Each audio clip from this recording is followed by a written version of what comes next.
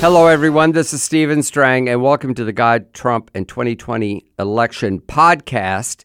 We are only 49 days away from the election on Tuesday, September 15th, and I'm so happy today to have a guest who is very, very involved in this election because he's also running, and he's an interesting guy. He actually did an interview with me about my book. In fact, I think we've done several interviews. He's a radio talk show host in California. He also calls himself a government watchdog, and he writes editorials for the newspaper.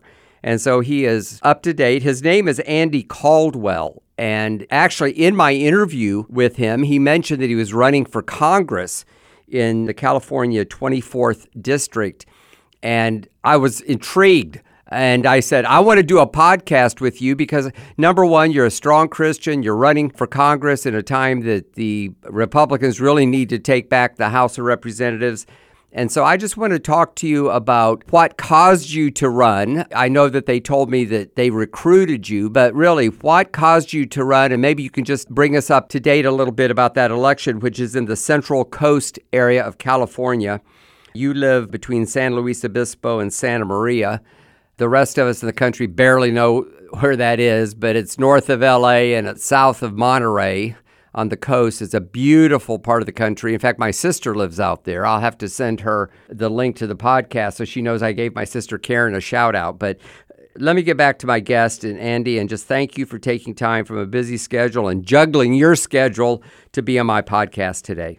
Well, thank you for the opportunity. It's an honor to be with you.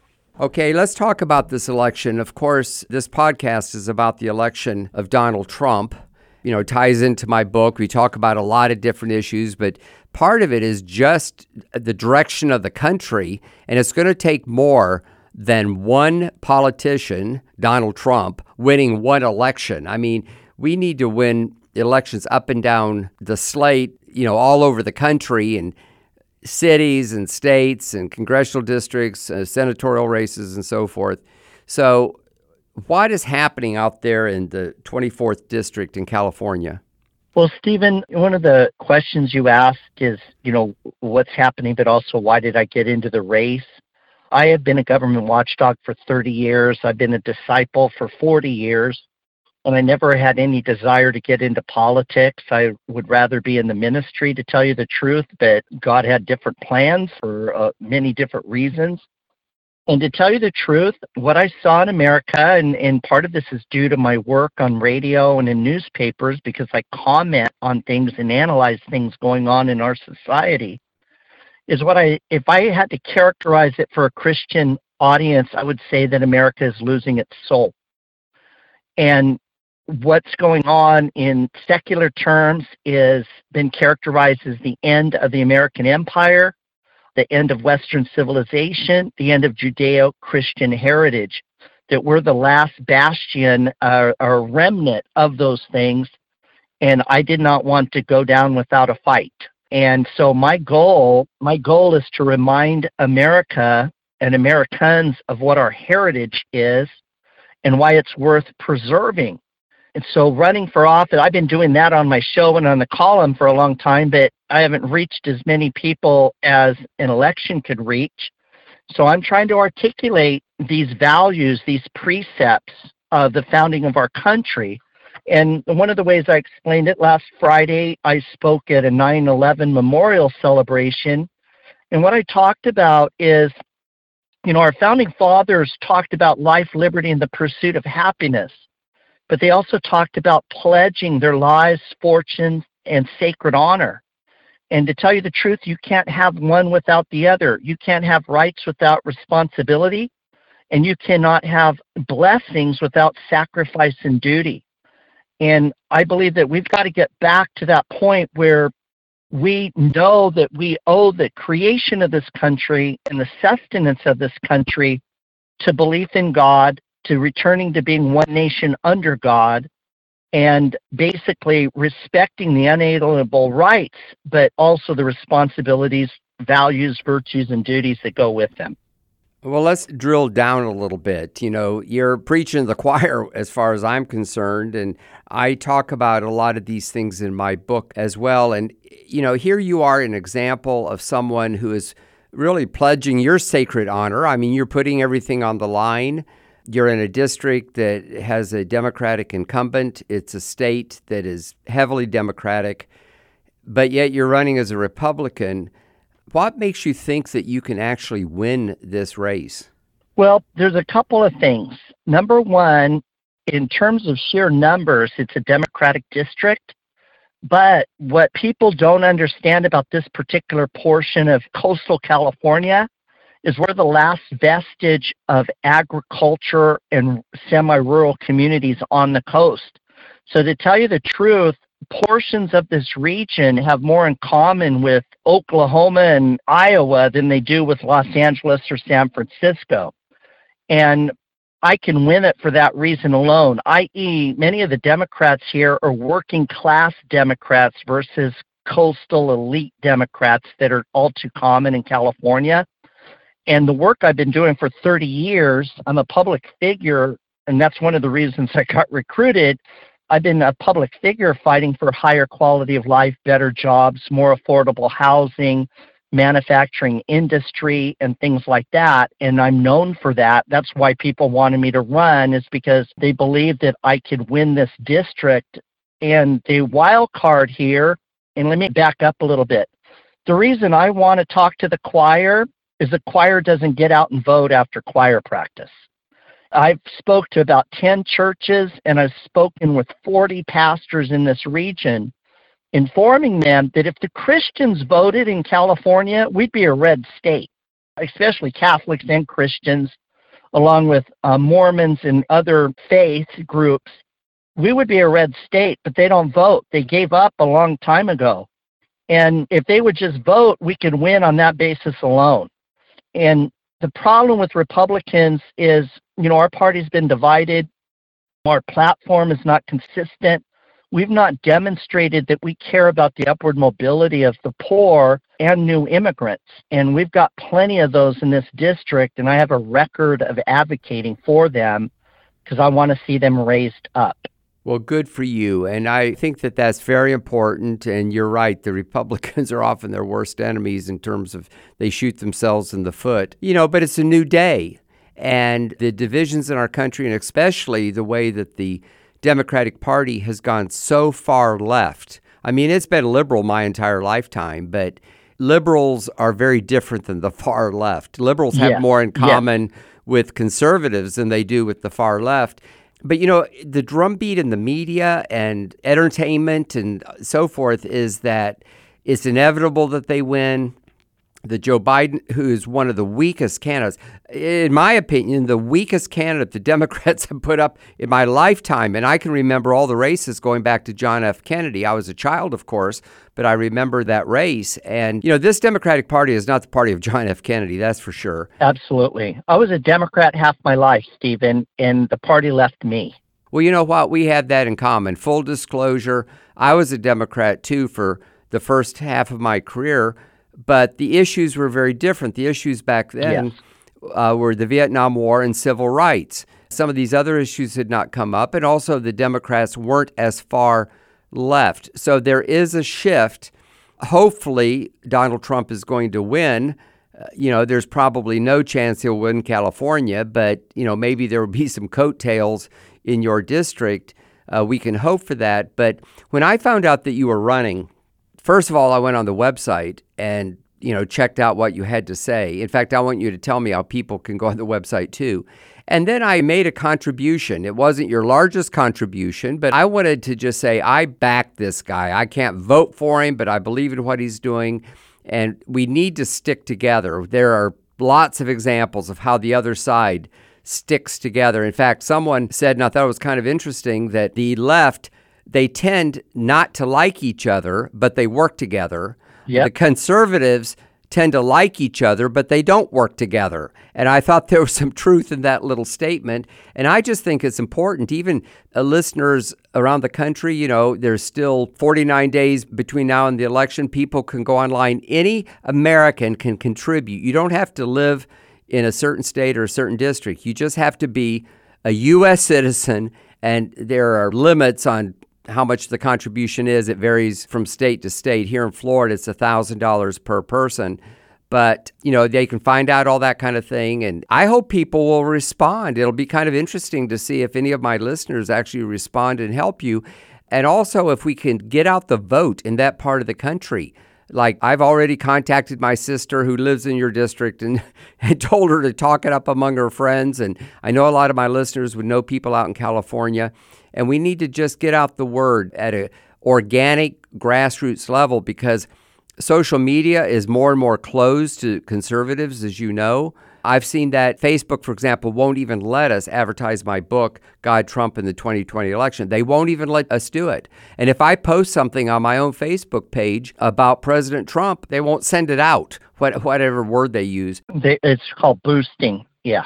They won't let you boost it. Yeah, they won't let me boost it. But you know what? We can get around them. We have ways to get around. Even this podcast, in a way, is going around the mainstream media. And I'm just doing my part to try to stir people up, to get the choir out to vote after choir practice. I love that word picture. I'd never heard it before. And then in our own areas where people live, they need to plan to vote, and they also need to try to get other people to vote. Everyone has a sphere of influence, and a lot of people feel pretty powerless. In fact, you described it a little bit earlier, that people just feel powerless and have kind of given up. But everybody's got a sphere of influence. The people in your family, your extended family, your neighbors, the people who go to your church, people that you work with. Most people would have pretty strong influence on at least 25 people. And you're right, if all the Christians got activated and then contacted their friends and so forth, we could win this country back. All the pundits are saying that Joe Biden is going to win. I believe that Donald Trump is going to win, but it's no certainty. And one of the reasons is the dishonesty.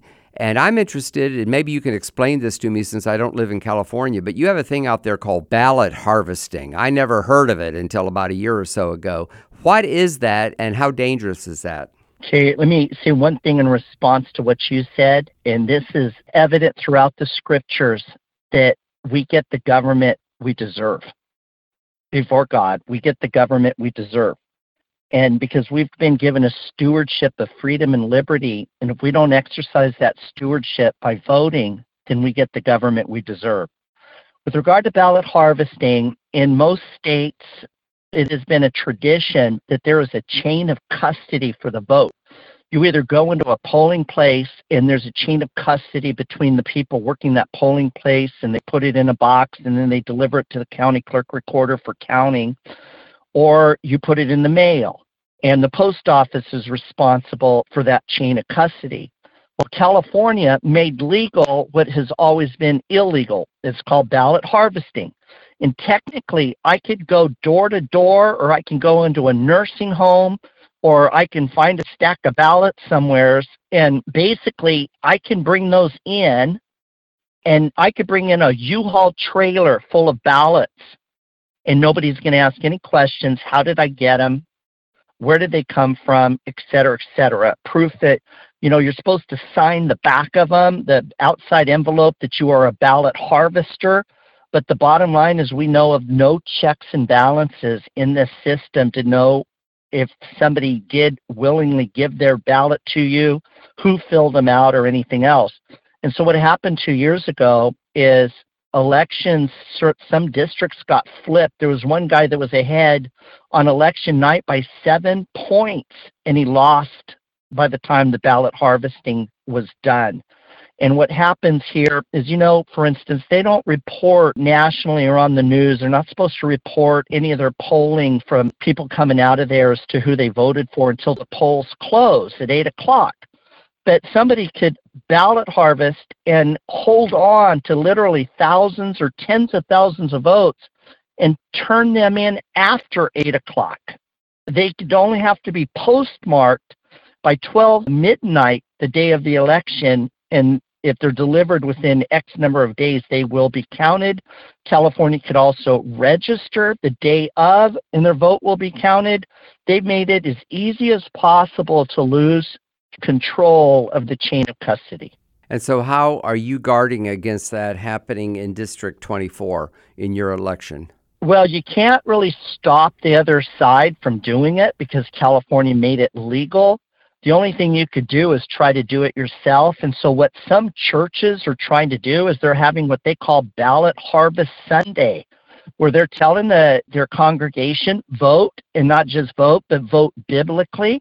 And then we're going to have a basket up here or box up here on one Sunday, and we want everybody to bring their ballot in, and the elders or the pastor will bring those ballots in themselves to try to encourage them in their own form of quote-unquote ballot harvesting.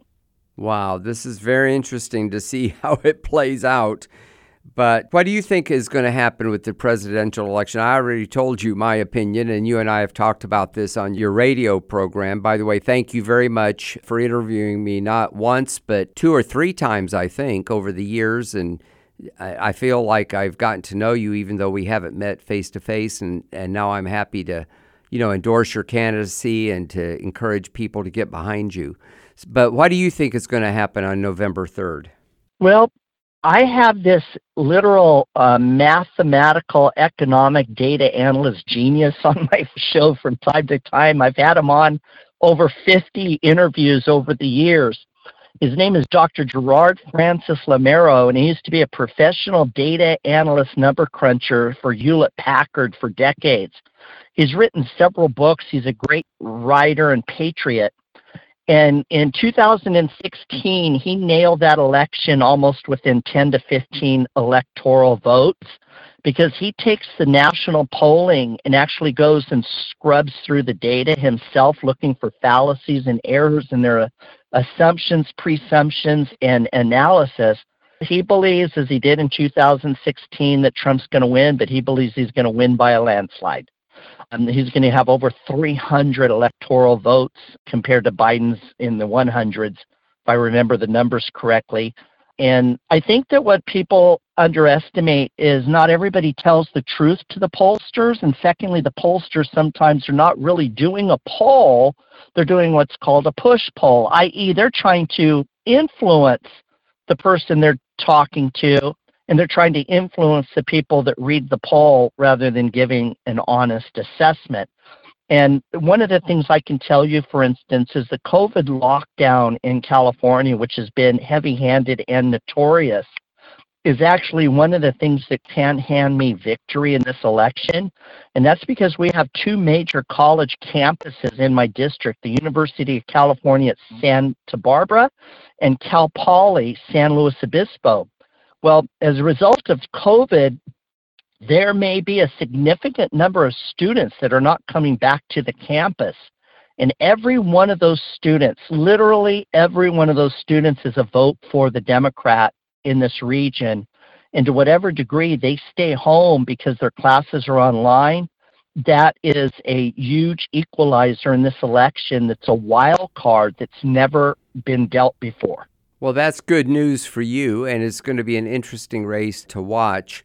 I had another podcast with a Christian businessman from Iowa who is running for the state legislature, and we had a very similar conversation. And there are Christians running, but, I have been covering politics and an observer for long enough to know that the political parties, both the Republicans and the Democrats, often are not open to Christians. They consider us a little bit weird, and they think we're too religious and we're not sure what to do.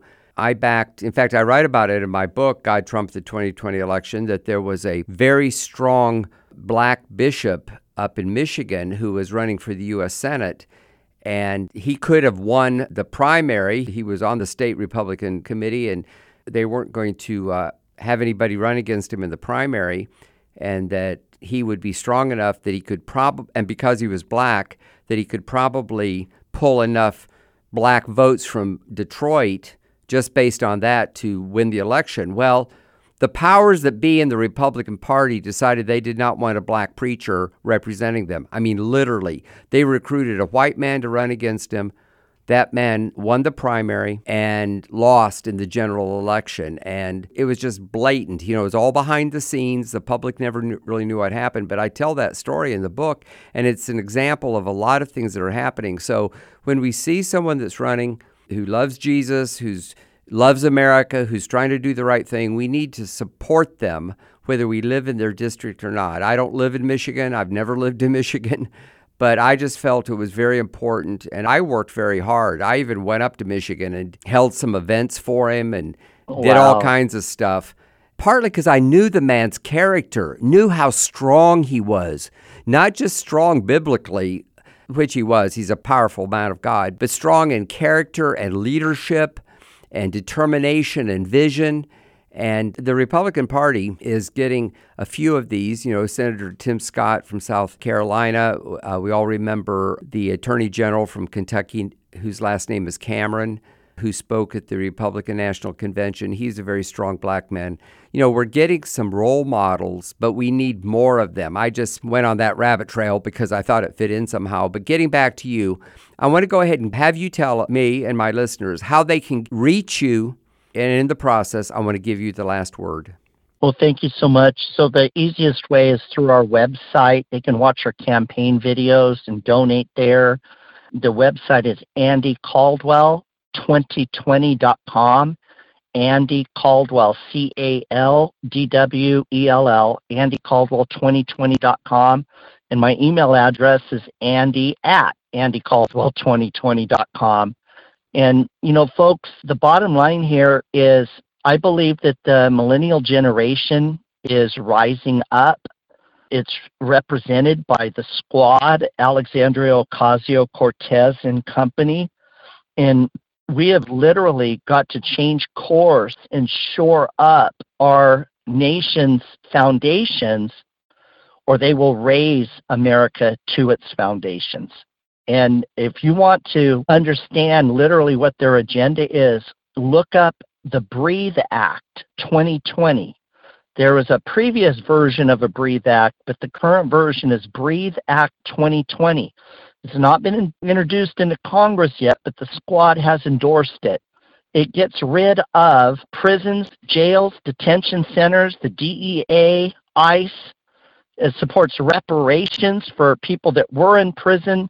It opens up our borders. It's all sorts of things. It is literally a manifesto of what basically aims to tear down our law, order, institutions, history, and heritage. And we have to withstand that. And the only way we're going to withstand it is getting people elected who can have a vote rather than just a voice. Very well said. And I encourage people to check out that website and to support Andy. And, as believers, we can also pray. There's a spiritual realm, and Yes. We can pray for God's blessing and for God to make this happen. And I'll encourage my readers, as I always do on these podcasts, to check out my books, God, Trump, and the 2020 election, and the other books I've written, including God, Trump, and COVID-19. You can go to my website, stevestrangbooks.com. It's my name, Steve Strang, and then books with an S.com. And they're all there. There are special rates. Every book that you buy there is autographed by the author. And some people like that. So thank you for listening. Tune in again tomorrow when we will continue to count down the days to the election. Thank you for listening. God bless you.